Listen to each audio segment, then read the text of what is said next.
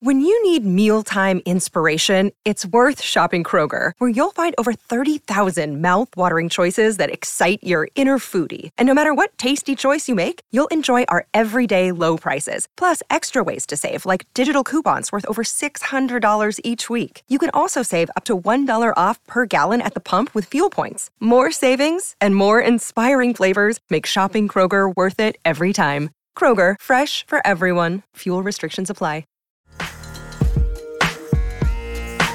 Hey there, welcome to this week's edition of What the Football, brought to you by Game Time, the fast and easy way to buy tickets for all of the sports, music, comedy, and theater events near you. Game Time has killer last-minute deals, all-in prices, views from your seats, so you know exactly what to expect when you arrive. Take the guesswork out of buying tickets with Game Time. Download the Game Time app, create an account, use the code WTF for $20 off of your first purchase. Don't say we don't give you anything here. Restrictions apply. Visit gametime.co for terms. Again, create that account, redeem the code WTF for $20 off. Download Game Time today. Last minute tickets, lowest price guaranteed. And I'm not going to lie, Amy Trask, when I was doing the show last week for Rich when he was in Germany, this has never happened in my entire career. I totally Ron Burgundied. I was doing a promo, and I think it was for Westwood One. I think it was for Monday Night Football. Maybe I'm projecting because I really want to do Monday Night Football when Rich is away next time. But I said, join Kevin Harlan and me. And I was going to shoot. I think it was, that was the promo. It was join Kevin Harlan, Kurt Warner, and me, Rich Eisen. I'm like, oh, God. And I did it on the live show. The guys were hysterical. I don't care. I'm not going to get fired, right? So, I Ron Burgundy the promo. So I always have to make sure I have the right promo. We used to laugh at some of the people at Fox Sports when they would do auditions. They'd have to make me do auditions with them all the time. And the amount of people that would Ron Burgundy when they tried to read. Do you ever read promos? Do you ever read like prompter? Rarely. And kind of, I'm a little jealous of the people who get to read off prompter, and I'm not using a prompter, and that means I'm using my brain, and, the prompter might help at times. But, Suze, before we dive into anything, I want to let you know I'm over-caffeinated today. I'm very over-caffeinated. In fact, when I'm like this, and this morning my husband said to me, right, when I'm like this, which I am, you're like a hummingbird on speed. So that's what Rob said to me this morning. I'm like a hummingbird on speed, so get ready. And also, while I'm on the subject, since I am over-caffeinated, every time we walk down the hallway to come on set, there's all these pictures of Rich, just frame after frame. They're magnificent pictures of Rich with magnificent celebrities. Where the hell's the picture of you and me? What if we come in next week? We should just hang our own picture. And I have a really ridiculous story to tell you that has to do with Jeremy Schaap and that, but that's a whole nother thing. I should probably do that one off air. Ooh. But it has to do with Jeremy Schaap and hanging a wedding portrait. That's a tease, people. But I don't think I can do it on this show, but get me drunk enough and I might just tell this story. I just think what we should do is at some point you and I should take one of the pictures we've taken on this set, frame it, and just put it up on that wall. Because there's about 1,000 phenomenal pictures of Rich, and I think you and I should be on the wall. Well, poor Marshall Faulk, who will join us soon, by the way. And by soon, I mean the 10 is a mess, and we wonder when he'll actually get here. But we trust him. He's my other husband, and I think he will get here eventually. We will talk to him about dumb decisions like I had that one with Jeremy Schaap. We'll also talk to him about being with you when you're on a caffeine hummingbird kick, because, by the way, that could be better than last week when we were cranky on the air. And people seem to feel like, I was reading some of the comments, which is just sometimes a dumb thing to do, but I'll often look for comments because you guys like to ask questions. And a lot of people said, I felt your pain last week when you guys were cranky. And we started cranky, but by the end, we weren't really kind of had a good... at the end. By the way, just for our listeners and viewers on the Rich Eisen show YouTube channel, Suzy's reference to the 10, people who aren't in Los Angeles might not get that. Californians. No, right. There's that. Great. And it's so true about, you take the 405 to the 10 to the 9. Well, the 10 is a freeway and it's got some problems today. By the way, get out of here, Stuart. I love the Californians so much. You know who's really cranky this morning? Speaking of cranky and people who are probably under-caffeinated this morning, I would say that maybe Ken Dorsey is. Obviously, the Bills let their offensive coordinator go. today on Tuesday. We tape on a Tuesday. I like to let you guys know when it is. More for me to remember what day it is for which kid I have to pick up after this, but I am playing this out loud, and we are taping this on a Tuesday. Yeah, the Bills let their offensive coordinator go after their loss to Denver, and I think it's great to have Marshall Faulk on so we can ask him what it's like to actually lose a coordinator, what that means for the team. But, clearly, Amy, they decided that they had to make a wholesale change fast. They did make a change, and what we don't know, because we're not behind those doors, is did they believe that the sort of the regression, the fall off in Josh Allen's performance was related to Ken Dorsey, or did they just feel that they needed to make a change to shake things up, or were they looking to find a scapegoat for their offensive problems? He could have been relieved of his duties for any number of reasons. What I find fascinating and what I'm interested to see was the Ken Dorsey, Josh Allen fall off correlation or causation? Will we see an improvement in Josh Allen now? I don't know. And it's interesting because we know that they had to have made that move with Allen signing off on it. He's too established in that position. You think I'm wrong? I don't know. No, I don't necessarily think you're wrong. I just don't know if you're right. I thought you were going to say with team ownership signing off on it, and I might have nodded differently had you done so. I don't know if or to what extent they factored Allen's thoughts into that. Maybe he shared that his fall off was related to the offensive coordinator. I don't know. Teams sometimes do make changes without talking to people with whom they should speak. Yeah, I mean, I guess I should have asked you instead, what are your thoughts on this, as opposed to opining? And again, this is really hard. You may be right. I might be right. I might be crazy. Sorry, it's those aren't mutually exclusive. Yeah, I know. But the truth is, we don't know yet. It'll all come out as it always is, and as it always does.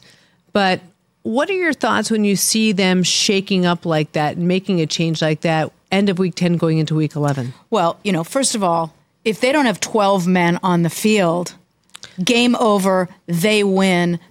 Absolutely a different calculus. And by the way, if you want at some point, I will share with you my behavior when we played a game in which another team was not penalized for 12 men on the field when they had 12 men. I want you to share that right now. Right now. Right now. Playing Baltimore Ravens, 1996, I believe it was. It was their first season in Baltimore. We are playing, end of the game. They have 12 men on the field. I look down, I'm counting. 1, 2, 3, 4, I get to 12. They have 12 men on the field. Play is run, no flag, game ends shortly thereafter. I stormed, and Suzy, I mean stormed over to the NFL observer. The NFL has an officiating observer on site at every game. I stormed over to him, and I was so angry, and I said to him, even Mr. Ed can count to 12. And I stomped my foot like it was a horse hoof, like Mr. Ed. I did a Mr. Ed imitation, stomping my foot 12 times. Like even a horse, even Mr. Ed could count to 12. You know what? I'm getting mad all over. What position would you have been if you could play? Defensive end in a 4-3 defense, and I would have been the person they brought in on 3rd and long, and I would have just blitzed every down. I used to say to Al all the time when he'd talk about whether we should be blitzing, whether we shouldn't be blitzing, I'd be, send them all, send them all, send them all every down. And then I would say, if I was defensive coordinator, and he would immediately respond, you're not. And you're not. I'm not. I definitely, since you didn't ask, I'm going to tell you, I would be a quarterback because I'm so bossy. And that's the thing. I think I'd almost rather be a coordinator than actually play, because then I wouldn't have to get hit. Well, there is that. And Marshall Faulk... You'd be a good quarterback. And then Marshall Faulk will tell the story. And I'd sack you. You're half my height. I would have danced to the side, and then I would have done a shutter step, and then off I would have gone. Marshall talks about it all the time. The reason why he was so good, and that part of the fact was, sheer talent. It was working so hard. But also he hated getting hit.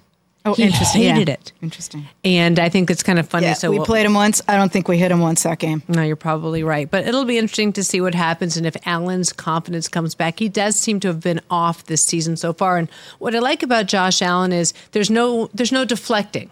He has been almost sometimes painfully too much, I think, taking the blame for when he's not right. And I think we all know this is a team effort out there. But he's very forthright and very forthcoming when he's not playing well. But I wondered if there's something to do with his confidence level and if his head coach saw that he had to have someone coming in. Joe Brady, the quarterback's coach, will now be the offensive coordinator, and we'll see how long that lasts. But something doesn't seem right there. Well, your point about him accepting all the blame is something I believe. I feel very strongly about this, and it's not just football. It's every business. It's every walk of life. The best leaders always accept all blame and grant all credit. Even if credit isn't due to others, they always credit others. Even if blame shouldn't be on them, they always accept all blame. So I think that speaks highly of him. And now we're going to see, was it correlative or causative? And that's your favorite thing because you love it when people mess up the two words. People shouldn't mess up correlation with causation. Something can cause an outcome, or it can just be correlated with the outcome. And yeah, it really does bug me when people mess that up. You know, Rich used to say on SportsCenter all the time, he would use words that were too big and basically force people to go get a dictionary. And I actually think that there will be plenty of people who will hit the dictionary today for correlation versus causation. You know what? Here's to dictionaries. And by the way, kids today, it's a book and you open it and there's letters Google inside. Things. Your mom would say to you, it wasn't go Google it. Your mom would say, go look it up. And we had dictionaries and we had encyclopedias. We had all those things. We didn't have cell phones. I want to change the subject because I couldn't think of a smooth way to do it. And I'm going to jump right in because otherwise we're going to go on and on about dictionaries and word choice.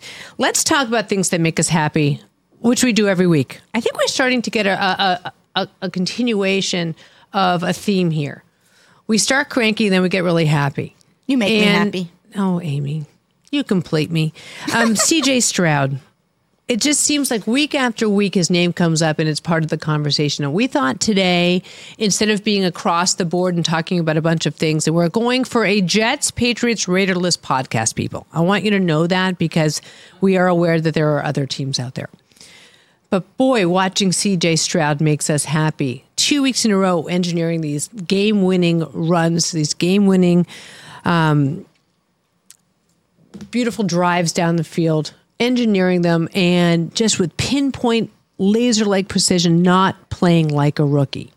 And we just want to kind of spend some time celebrating him today. And I have 3 points in that regard. Number one, do you remember, and of course you remember, that was rhetorical, the heat that Lovie Smith and the team took at the end of last season for winning that final game such that they lost a spot in the draft?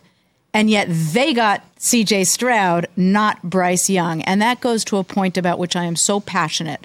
The draft is not a science. There's no Enigma code. There's no Rosetta Stone. The draft is not a science. The other point does to C.J. I made briefly last week, and I'm going to touch upon it again because it applies not only to C.J. He has worked with a performance-based coach here in Los Angeles. The coach uses the game of chess to help sharpen decision-making skills under pressure. And two of the things he does is when it's your turn to make that chess move, he will blare in crowd noise. So now CJ sits there and he's trying to make a chess move with crowd noise, like a game.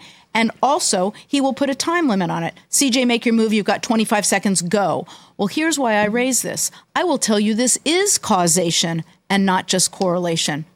Two of the other players that coach works with, Josh Dobbs, Jalen Hurts. The three of those players use chess to strengthen their skills, and we're seeing it on the field. Yeah, it's pretty incredible. Now, Seth Mikowski, who's the name of this performance coach, I talked to Bruce Feldman on the way in. He did a great article on him in The Athletic, and I wanted to talk to him more about whether he really believed what this was. He said it's not that he believes it. His research shows that this works out. I mean, he's teaching them how to operate in real time and how to quiet the voices around them. Like you said, the crowd noise, piping it in, and seeing what I thought was great was just the idea of seeing the board as a whole. So many quarterbacks get so focused on what's in front of them that they don't see who's going downfield here. They can't figure out the running lanes, what have you.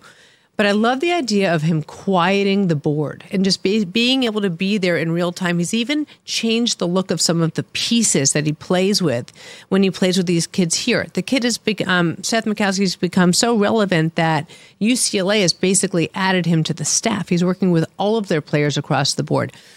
And, you know, I did a nice deep dive into CJ as I would want to do as a reporter. And just in learning more about him and in his time at Rancho Cucamonga and how he learned how to play and how he didn't start until he was a junior, but how he took the time earlier to sit there with the iPad to learn the positions, every position on the field. He learned how to play their game.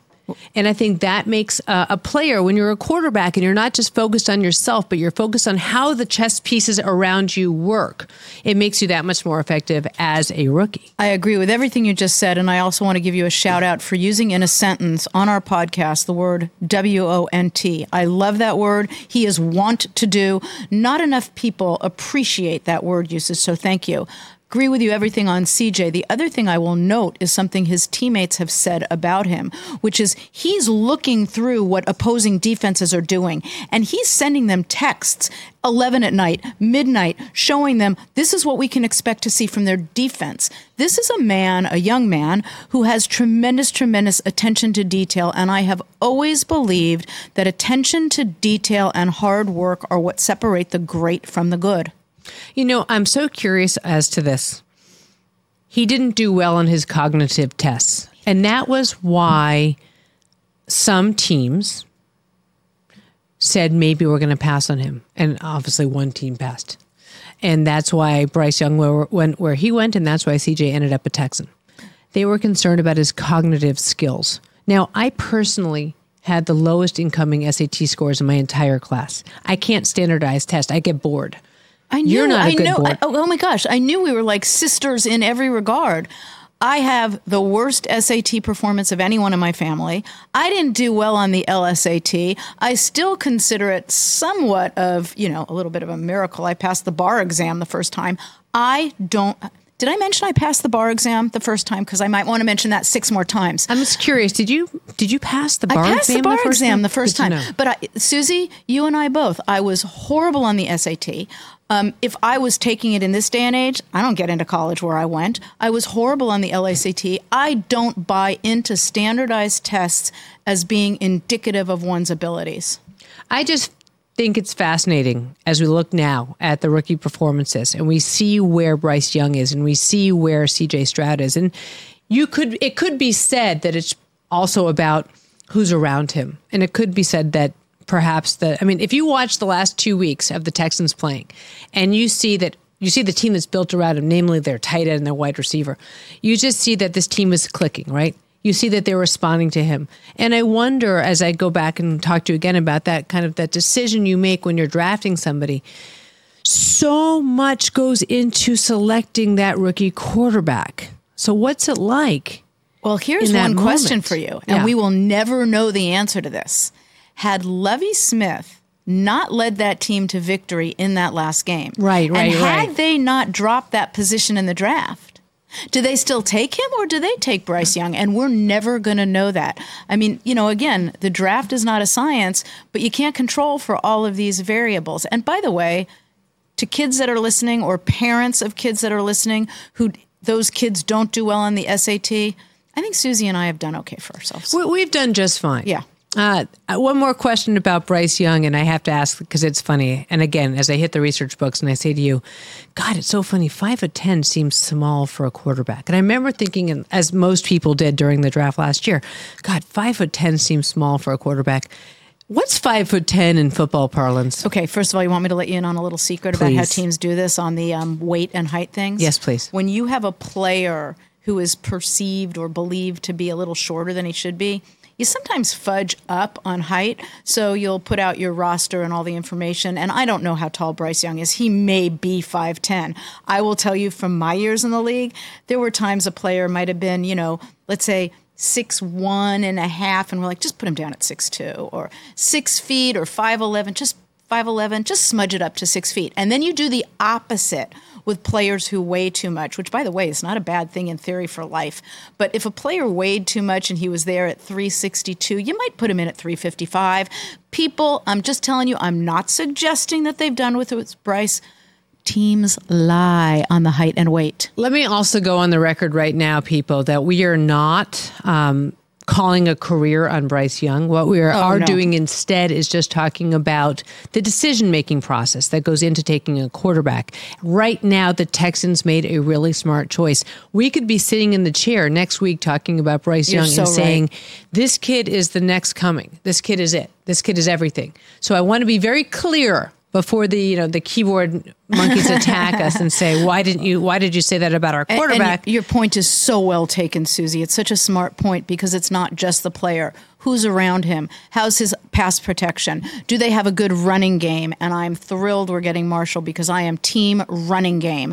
The better your running game, the better your passing game. So there's a lot of variables. Great point, Suze. Yeah, let's piss off Marshall by talking about how the running game has become devalued in the NFL. And he'll just sit there like he wants to murder us. It doesn't matter because I have his back. And by the time we're done, Marshall might want to name me running back advocate because I believe in the running game. So guess what I did last night, by the way? Do I really guess, or are you going to tell me? I'm going to tell you anyway. You took a bubble bath. What are you, insane? I have 3 kids, and it's Monday night. I did none of the above. You had a drink. Well, that's clear. That's okay. so obvious. What'd you do? We know that. I bought a lot of tickets to stuff. Cool. I was sitting there watching Monday Night Football. Rich was home, which was nice. He wasn't very helpful. He was just basically sitting there watching the game because he's tired. But I had to buy a lot of tickets because we have a lot of shows coming up. And I've got 3 kids with 3 different tastes. So I'm basically all I do with my life is drive them, try to watch football, and buy tickets to shows. So I use Game Time because, that's what I always do. I use Game Time because I have 3 kids with 3 different tastes, and they're always going to tell me at the end where I can buy the best seats for the best prices. And the best part about it is I can decide last minute. They sell tickets up until an hour after the show starts. So I know that I say, like, last minute, hey, Rich, listen, I'm busy. I'm going to go take Xander to a show, and off we go. And the best part also on top of that is I can see where the seats are because there's nothing worse than taking a kid to a show and you can't see because suddenly there's an obstruction. And that makes me irrationally angry. And nobody wants me irrationally angry, so I go to Game Time. It's the best. It's easy to navigate. I can see exactly where the seats are going to be, like I said. And they tell me up front how much it's going to cost. And when you have 5 people and you're buying tickets for 5 people, it's so important to know how much things are. So it's the perfect solution to finding tickets to satisfy everyone, and the Game Time guarantee means that you'll always get the best price. If you find tickets in the same section and row for less, Game Time's going to credit you 110% of the difference. That never happens. Nobody gives me money back. So that makes me really happy. So download the Game Time app, create the account, use the code WTF for $20 off of your first purchase. Restrictions apply. Visit GameTime.co for terms. Again, create that account. WTF is your code for $20 off. Download Game Time today. Last minute tickets, lowest price guaranteed. Let's talk O'Reilly Auto Parts, people, or as you might know from their jingle, O'Reilly Auto Parts. They're in the business of keeping your car on the road. O'Reilly Auto Parts offers friendly, helpful service and the parts knowledge you need for all your maintenance and repairs because when you need your car fixed, you need somebody who knows what they're talking about and is helpful, has a smile on their face, and gets you back on the road. They've got thousands of parts and accessories in stock, either in-store or online, so you never have to worry if you're in a jam. The team at O'Reilly Auto Parts can test your battery for free in or out of your car. If it needs to be replaced, they'll help you just find the right battery for your vehicle.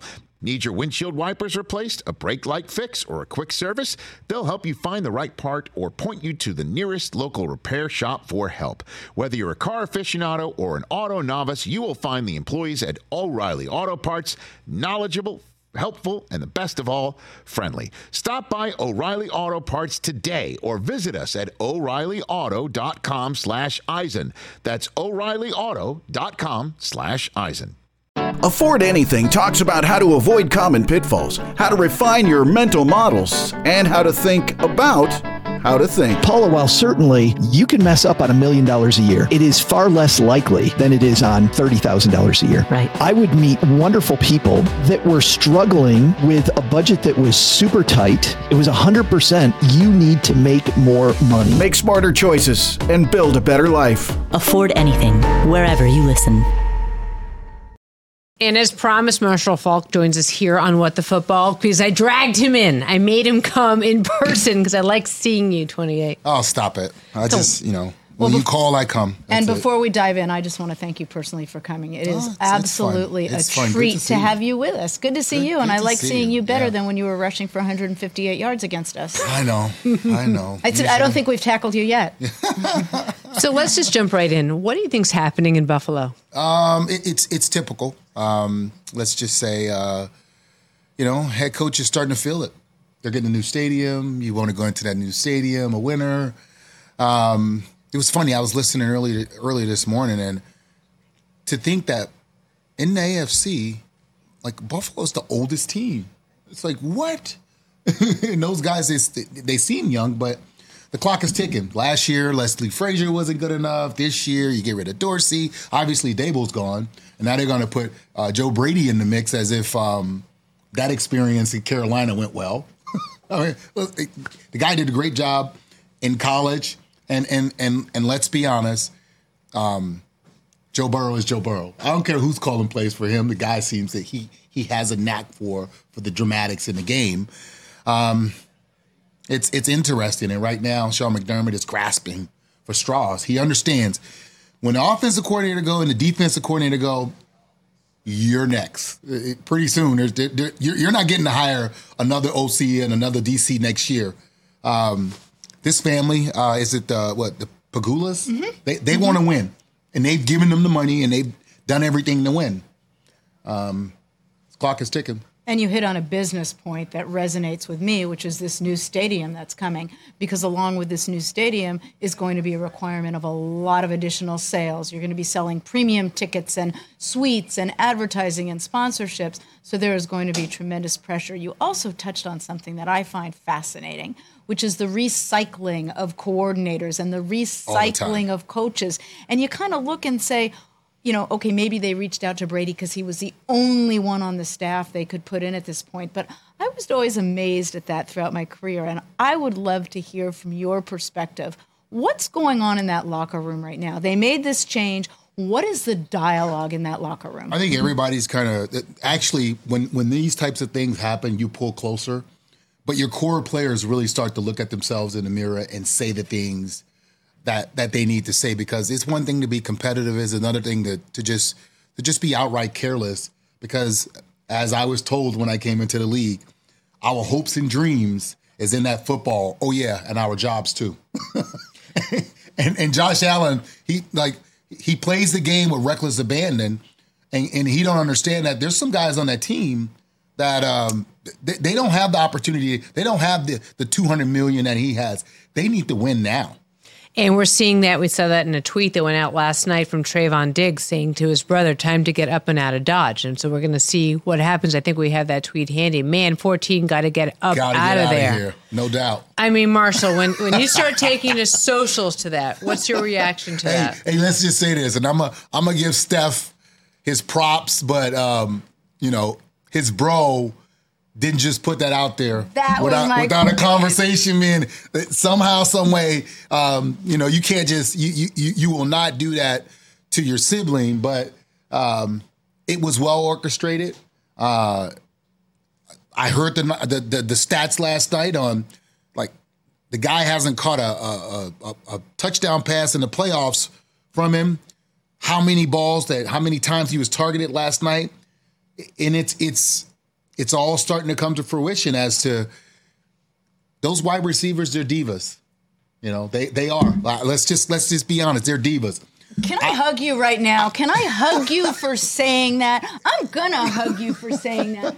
You know what? Throughout my career, that was the discussion. If there was one position that you could look at on the team and say, they are divas, it was always the wide receivers. Yeah, and I have to separate my guys, because I never, until I saw Isaac Bruce and Torrey Holt exist, I never thought two receivers could exist in the capacity that they played, and never complained about getting the ball.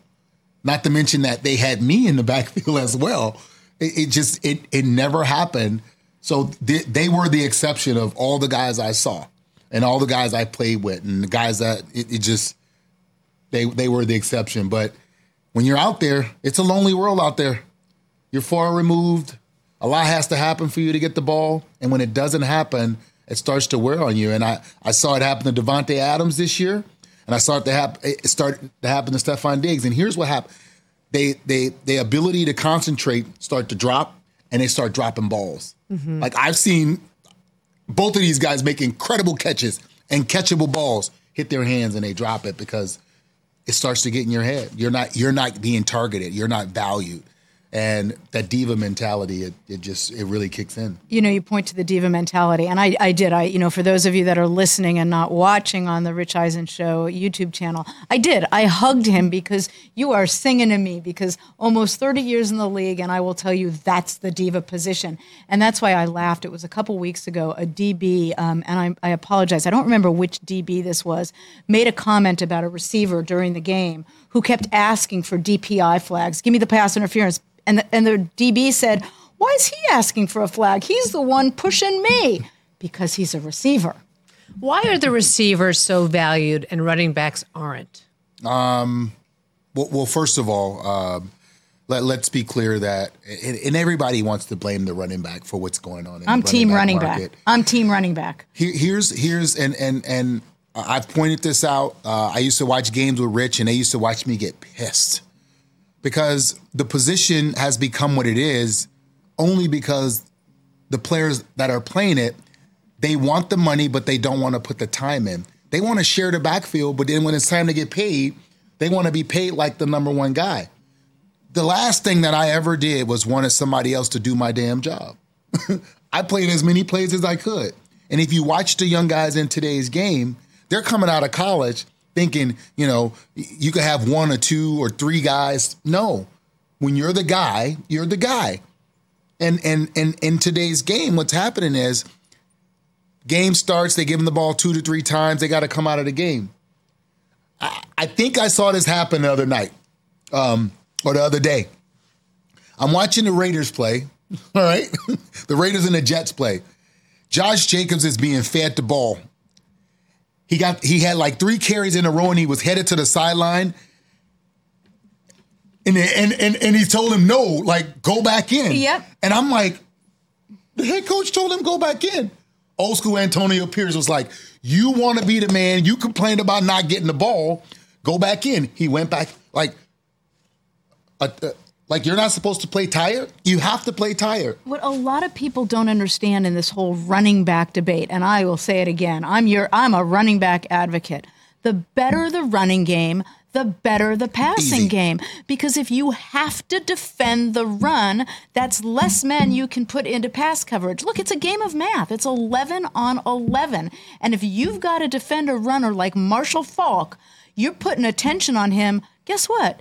You've got tight ends and receivers that are a lot more open now. Yeah, I'm tired of watching football and teams running play action pass that don't run the ball. Right. What do you do? Is it just the concept for timing? Why are you running? You do not run the ball. What are you running play action for? It's a waste of time. What's the correlation, not causation, but what's the correlation of how many times you run the ball versus how much you get paid? Because it seems to me like these guys would want to touch the rock every single time, because the more you do, the better you are, the more you score, the more money you'd get. That's a great question. And I don't think it's how many times you touch the ball. I think it's how productive you are when you touch the ball. And that's the productivity starts to happen as you start to get in the groove.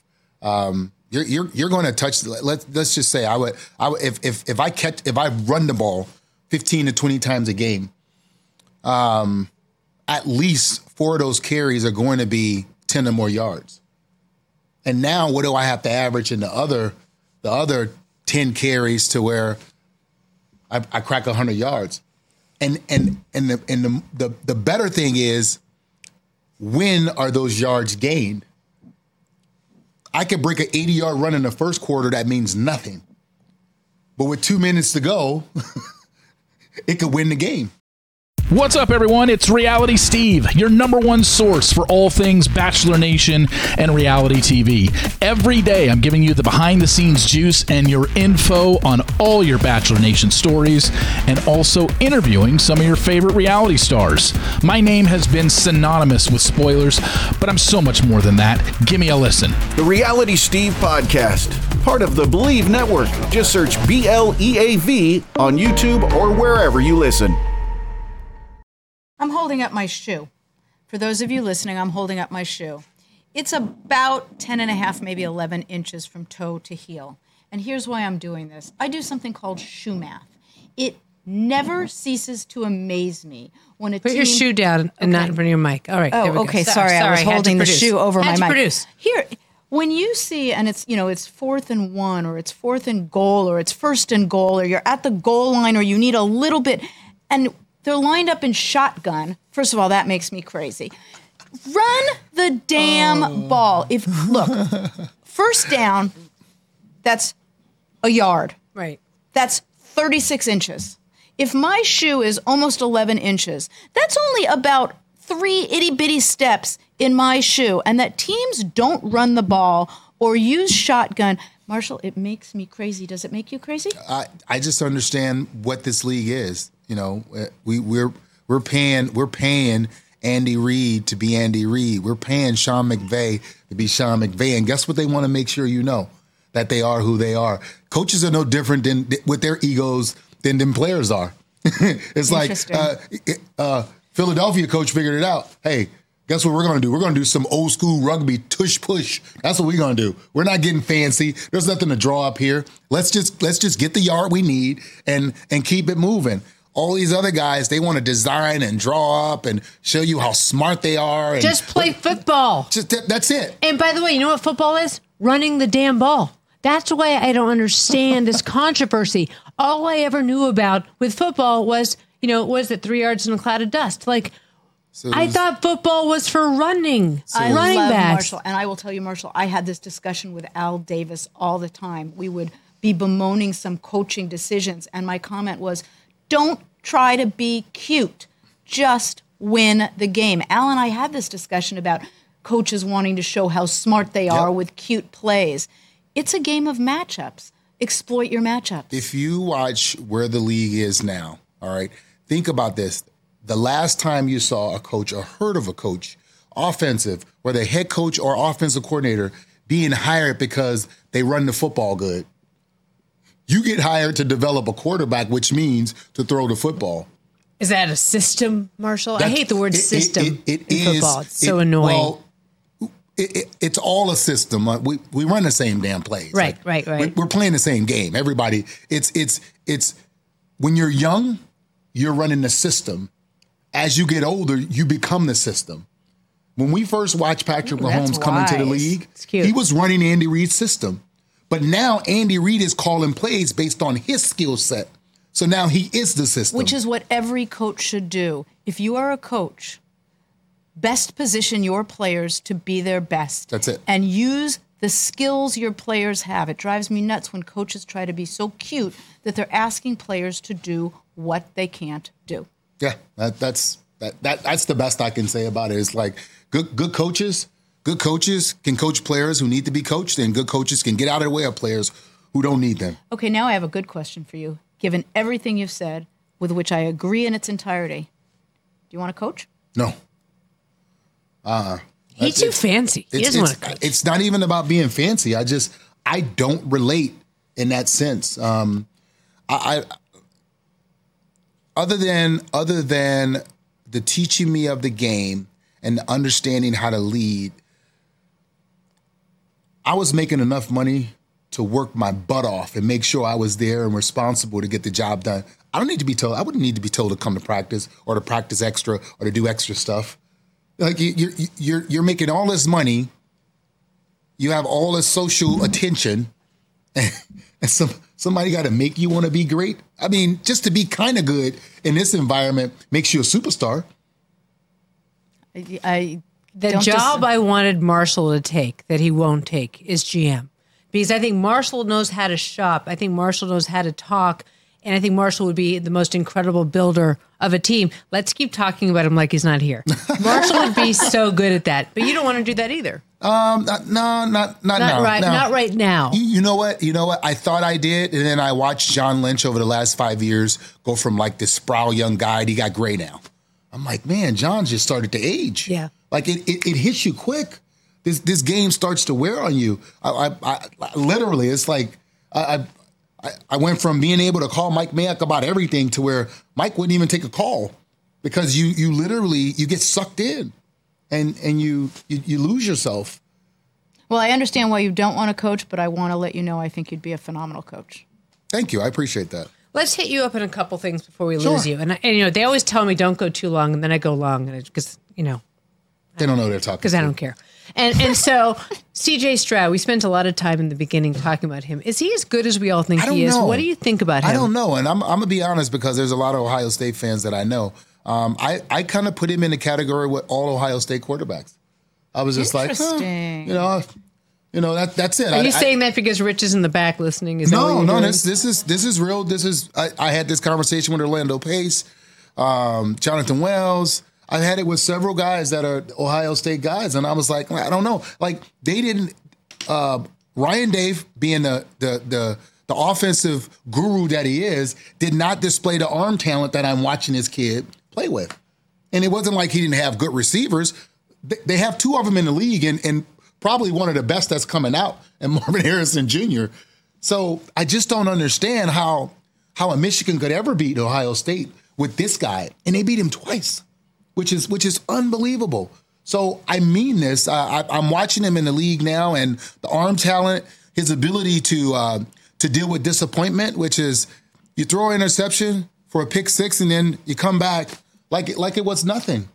I mean, I played with Peyton his rookie year. I watched those things bother him.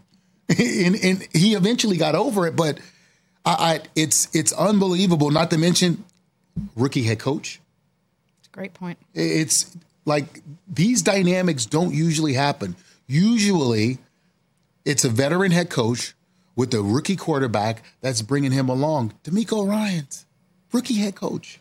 You know, but can I ask really quick, Amy? You know firsthand how hard it is to be the best rookie in the league your first year. What is that like? Walk us through. Well, let's say this. It's not just, so that's one part. The other part is walking into a locker room where you're like the savior.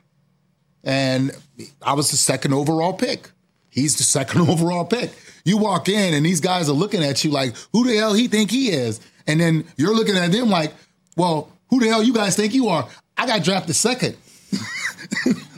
There's a reason why I'm here. Right. But the other thing people often forget, I know none of you, we don't forget it, but when you are drafted first or second, unless your team has traded up for that pick, there's a reason they're drafting that high.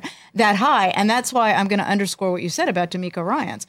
That's a team that earned that second pick. And frankly, if Levy hadn't won the last game, they would have had the first pick. That was for a reason, so that DeMeco is doing what he's doing and CJ is doing what he's doing on that team, I find remarkable. And in CJ's instance, it's hard work. He pays attention to detail. Yeah, that's why I'm saying it. It's like when you walk into that locker room, you're a second overall pick. You walking in kind of with your chest out, like, hey, you know, I'm somebody. And the veterans are always trying to suppress you and like, you know, who do you think you are? It's like, well, I got to be somebody. You guys earned the right to pick me. Like, you were very bad.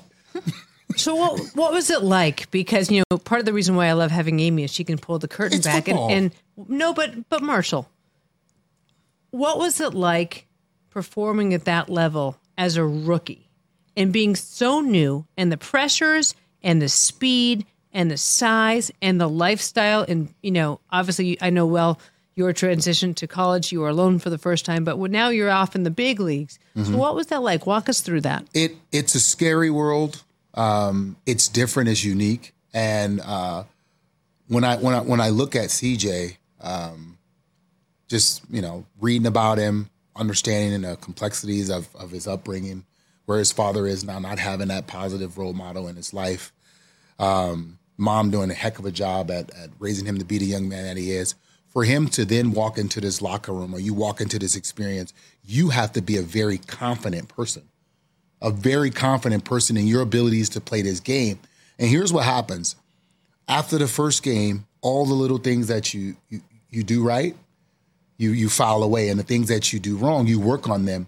And then the next week, the things that you did wrong, as you start to progress and get better, you start to feel more like you more than just belong. You stop having those I'm in the NFL moments to I am the NFL. And that's where he is, like watching him play, having fun, dancing with the rest of the guys, not being, you know, too uptight. He's really enjoying and embracing the learning process of him becoming an NFL player, and you get to take it in. they're doing a really good job at cultivating an environment around him that allows him to grow, because when you throw, they just came back, you throw an interception and now you let Joe Burrow back in the game. It's like that doesn't happen. He has a calm about him. And and the kid just like the facial expression was like, I got this. And I'm sorry, I'm just going to jump in once more and say it really struck me when I was reading the comments from his teammates that at 11 o'clock at night, at midnight, he is sending them texts with video of the defense they're going to be facing. And my point is, his success is not happenstance. He's putting in hard work. He's paying attention to detail. Yeah, he understands the process, and more than anything, he understands the lack of success of guys that came before him that was in this position, and sometimes it's not about what you do, it's about what you don't do, and he understands the things to not do. Like, this is how I'm going to be successful.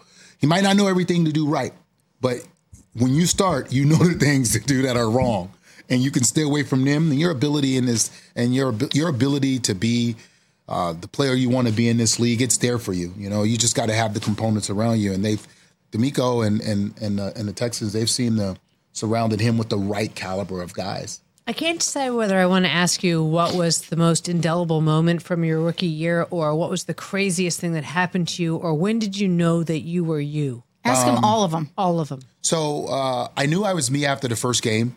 You know, I'm very confident person, even going into there. But there's always the question of, can I really play this game at this level? Because I idolized football players. That was my thing. And so now I'm playing against the guys that I idolize. I'm like, wow.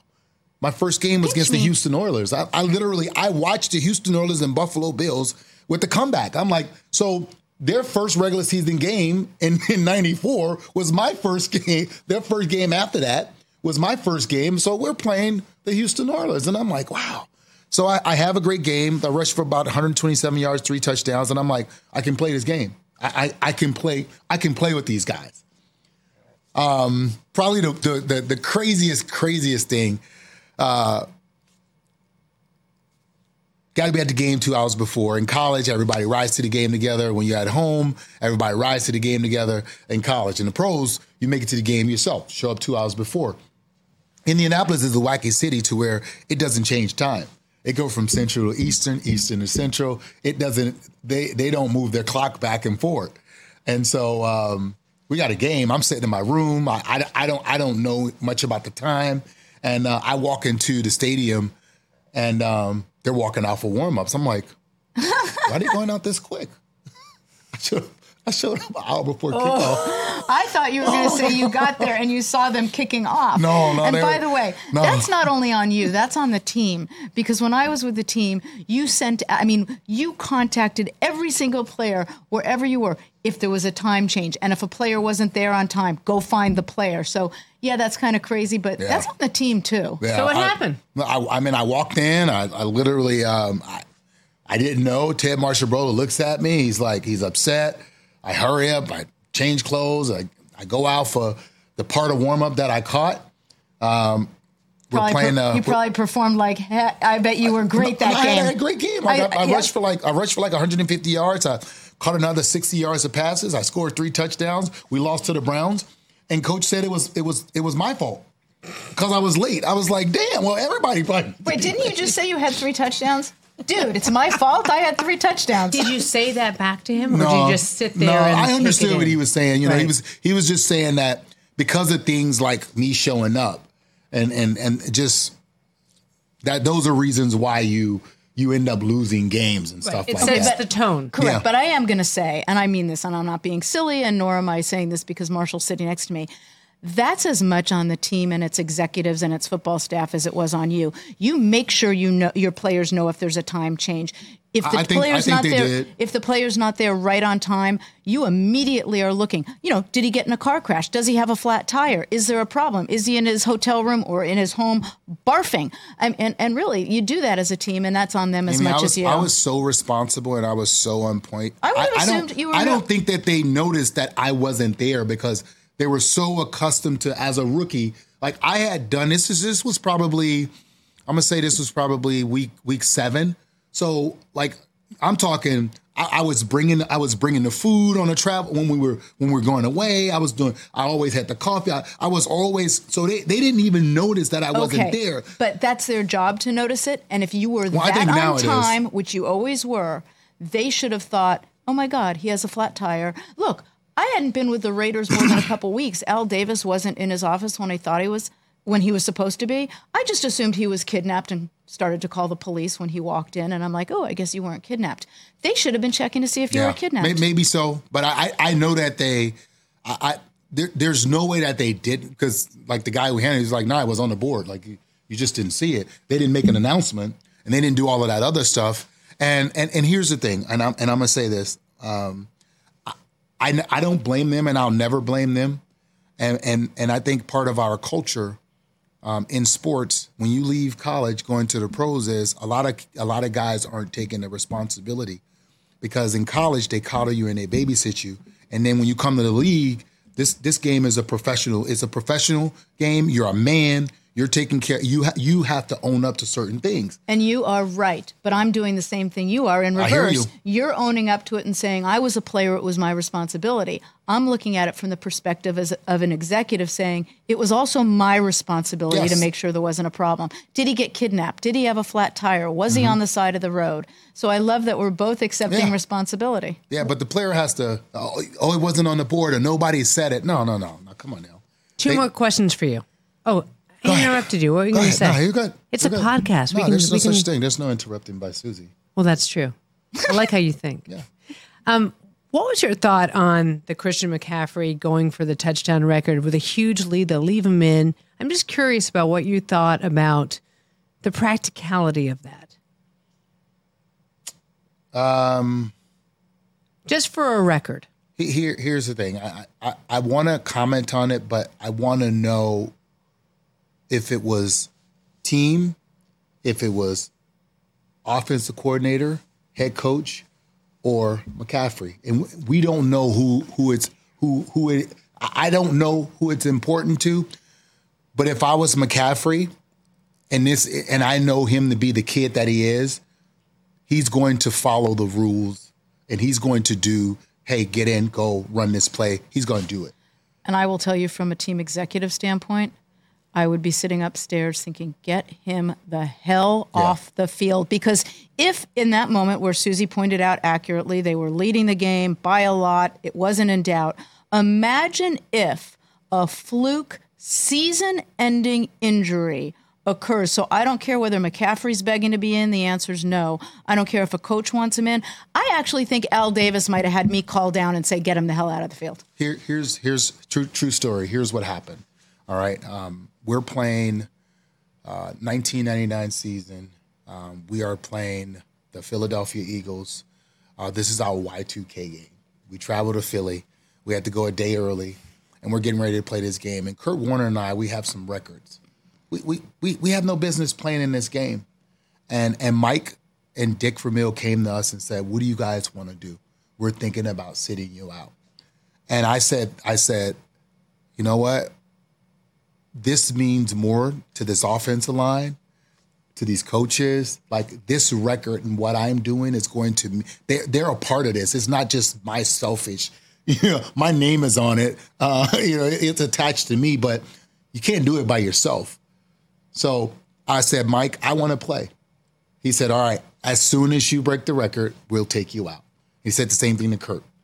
Now, there's two ways to look at it. And that's why I said we don't know who. It was collective, and they actually came to us and asked, like, does it matter? Do you want to, and I was like, yes, because it wasn't just about me. Those like that offensive line, that offensive line is going to be a part of history. You might not see their names, but McCaffrey, if he get into the Hall of Fame, he's going to mention those names because when I went in, I mentioned that offensive line who when I broke the touchdown record or when I did 1,000, I mentioned those guys because they deserve it. They were a huge part of it. See, I love that because it's a window behind what we're wondering because we just don't know. So we can sit here and talk about it, but no one was in the room where it happened, so we don't understand. I just think from a practicality perspective, no, you're right. What are they insane? Now, the You're right. starters were already out. It's a classic risk-reward analysis. Yep. And the one thing, and you just mentioned starters, I know this, even if you are going to let the player go in and try to break the record, you don't let him go in without starters around him. Let's say, for example, a quarterback. If you're going to have a quarterback in trying to break a record and you put him in without your entire starting offensive line, you're just begging for disaster. You're asking for a broken leg. But let's, you know what, like, we'll do it to certain people, and then there's certain people we never question. Right. Belichick played his starters. Doesn't matter against who, week, what playoffs were. He played his guys, and guess what we said? That's Belichick. We never, is it dumb? Is it, does it make sense? Or what's risk reward? We never questioned that. But would the discussion have changed if he lost, let's say you're heading into the playoffs, you've already secured a berth, you're playing your starters in a game you have put away, you are winning this game, and he gets a key starter injured that now can't be in the playoffs? Here's what he would say. Everybody plays. That's just what we do. That's a good imitation. That's a really good imitation. Why didn't you pull him? Well, everybody plays. Like what do you mean? We don't pull anybody. That's a really good imitation. What are you going to say? Mike Del Tufo, there's your new drop. Who's the best team in the NFL right now? Philadelphia Eagles. Easy. Why? Why? When I watched them play, they find ways to win games, and they don't care how it happens. It does not matter to them. What I'm watching Jalen Hurts do on a bum knee, because now he's not the dynamic runner that we said he is, and nobody's just saying like he's the quarterback that he is. That is his ability to place balls in areas like. And it doesn't matter if it's A.J. Brown or, you know what I'm saying, or the little guy. What's the number 6 Heisman Trophy winner? Come on, Del Tufo. Devontae Smith? Yeah. It doesn't matter what size. It's like he can deliver the ball to either guy, and I like the way that they play football and the unselfishness that they play with. How many guys they can rotate on their defensive line. I just think the Eagles are the complete team. When you look at how they play. Who's the best in the AFC? Kansas City. Yeah, easy. I don't care how many games they win or lose, unless they have to play the Cincinnati Bengals in the playoffs. Because Joe Burrow is the boogeyman to them. Oh, no kidding. He is the boogeyman. He is the boogeyman to Kansas City. But other than that, Kansas City is just the Mahomes in playoffs. He is something else, man. When he starts to biting that tongue. Buddy, you in trouble. He start biting that tongue, you are in trouble. It's I like their creativeness. I like their a whole new group of receivers that don't know how to get it done, and they're figuring it out. A whole new secondary. These guys barely played together. They're figuring it out, and I just like now early in the season what you have to do is figure out how to win games. They're still in preseason mode because preseason's not even anything now. It's not even a season, but I feel like they have themselves in a position to go out and not just play well, but dominate. Andy Reid is. I just trust that guy. Like he for whatever reason, you will not beat him because his team isn't prepared. You have to be better. Yep. Agreed. You have to be better. This wasn't very painful, was it? This was easy, right? No. We just talked. We just chatted, right? Who said it was painful? I mean, what the football? Oh my gosh, I love you. And Do you see why this is my other husband right here? And I'm getting you even worked in the name. And I'm getting such big points at Thanksgiving with my niece and nephew who went to school where you went to school. I'm getting major points for sitting here with Marshall. You coming to Thanksgiving? Oh no, I'm going to. My aunt is like, she's been begging. So I'm gonna bring the kids down to see my aunt and spend some time with her in Florida. She's down there with the retirees. You're always invited. Chris Brockman, not so much, but you're always invited. He's the dish So stealer. you were there, remember? Oh yeah, he's a dish stealer. He was there the year that Took we food made to go and then Thanksgiving bring a dish back till next Thanksgiving. and wrapped it like a present. So our little kids were like, Chris comes to the house with clean Tupperware from the meal I gave him. This is before Sarah rescued him from his pathetic bachelordom. And he wrapped up the Tupperware like it was a gift. And so our little kids think it's a present for Hanukkah. And it's Tupperware. And they looked at him and said, why would you do this, Chris Brockman? I thought he was just going to slide it and not. I said, then you're never coming back to my house for Thanksgiving. Love that dude. Love him. He's a good dude, though. He is. He's a good dude. Marshall, we love you. We love you. Thanks for having me on. Thanks for please. coming. Really, thank you. Thanks for letting me work with you ladies. That was like, whew, man. Smooth, right? Yeah, I felt like I had to hold my own. Did you like that? Yeah, That you're in it's cool. between. It's like cool. it's like a tennis match. Yeah. That was great. And I just thought your insights tremendously wise. Fantastic. Well, thank you to all of you taking in this edition of What the Football. We will be back as we always are next Tuesday. Until then, enjoy, comment, ask questions. We'll see you next week.